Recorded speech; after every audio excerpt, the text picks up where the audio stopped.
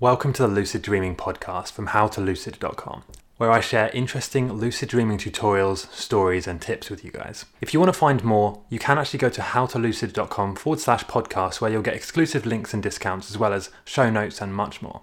So Mark was asking in the comment section the other day, how can I move around the lucid dream most effectively? You know, I can get lucid every now and then, I can do my reality checks, and I know I'm dreaming, and I can do this between 1 and 2 times a month, but when I'm actually in the dream, I find it really difficult to move around. You know, I might be walking down a street and then suddenly I'm in a new space that I didn't want to be in. It distracts me from my actual mission and what I was trying to do in a lucid dream.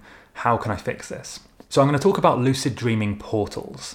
And lucid dreaming portal, the idea behind a portal, you know, or a teleportation bubble, I guess you could say, is you're going to imagine a gateway, and it can be an energetic gateway, it can be a door, a trap door, it can even be a line that you draw on a wall. And the idea is when you walk through this portal, you're going to be in a different place in the dream. So it's an instant change. Instead of what happens with a lot of people is they try and walk or fly to the next part of the dream. And the problem with that is that it's quite slow and you can get distracted along the way. The dream could change around you on the way. So in my opinion, the easiest way to get around a lucid dream is to use teleportation or portals.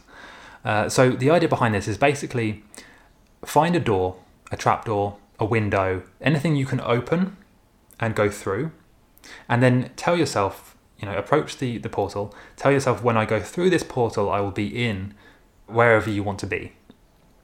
Let's say if it's like a different country, a different building, whatever it is, you'll tell yourself, I will be in that place when I go through this portal.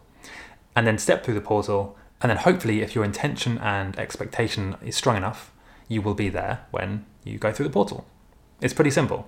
Now, you need to get kind of inspiration for this. So the films I would recommend you watch is Jumper, and this is quite an old one now actually. So Jumper is where he can basically teleport anywhere he has a memory of or he can see a picture of. So he can teleport instantly to different places. Really good for lucid dreaming inspiration.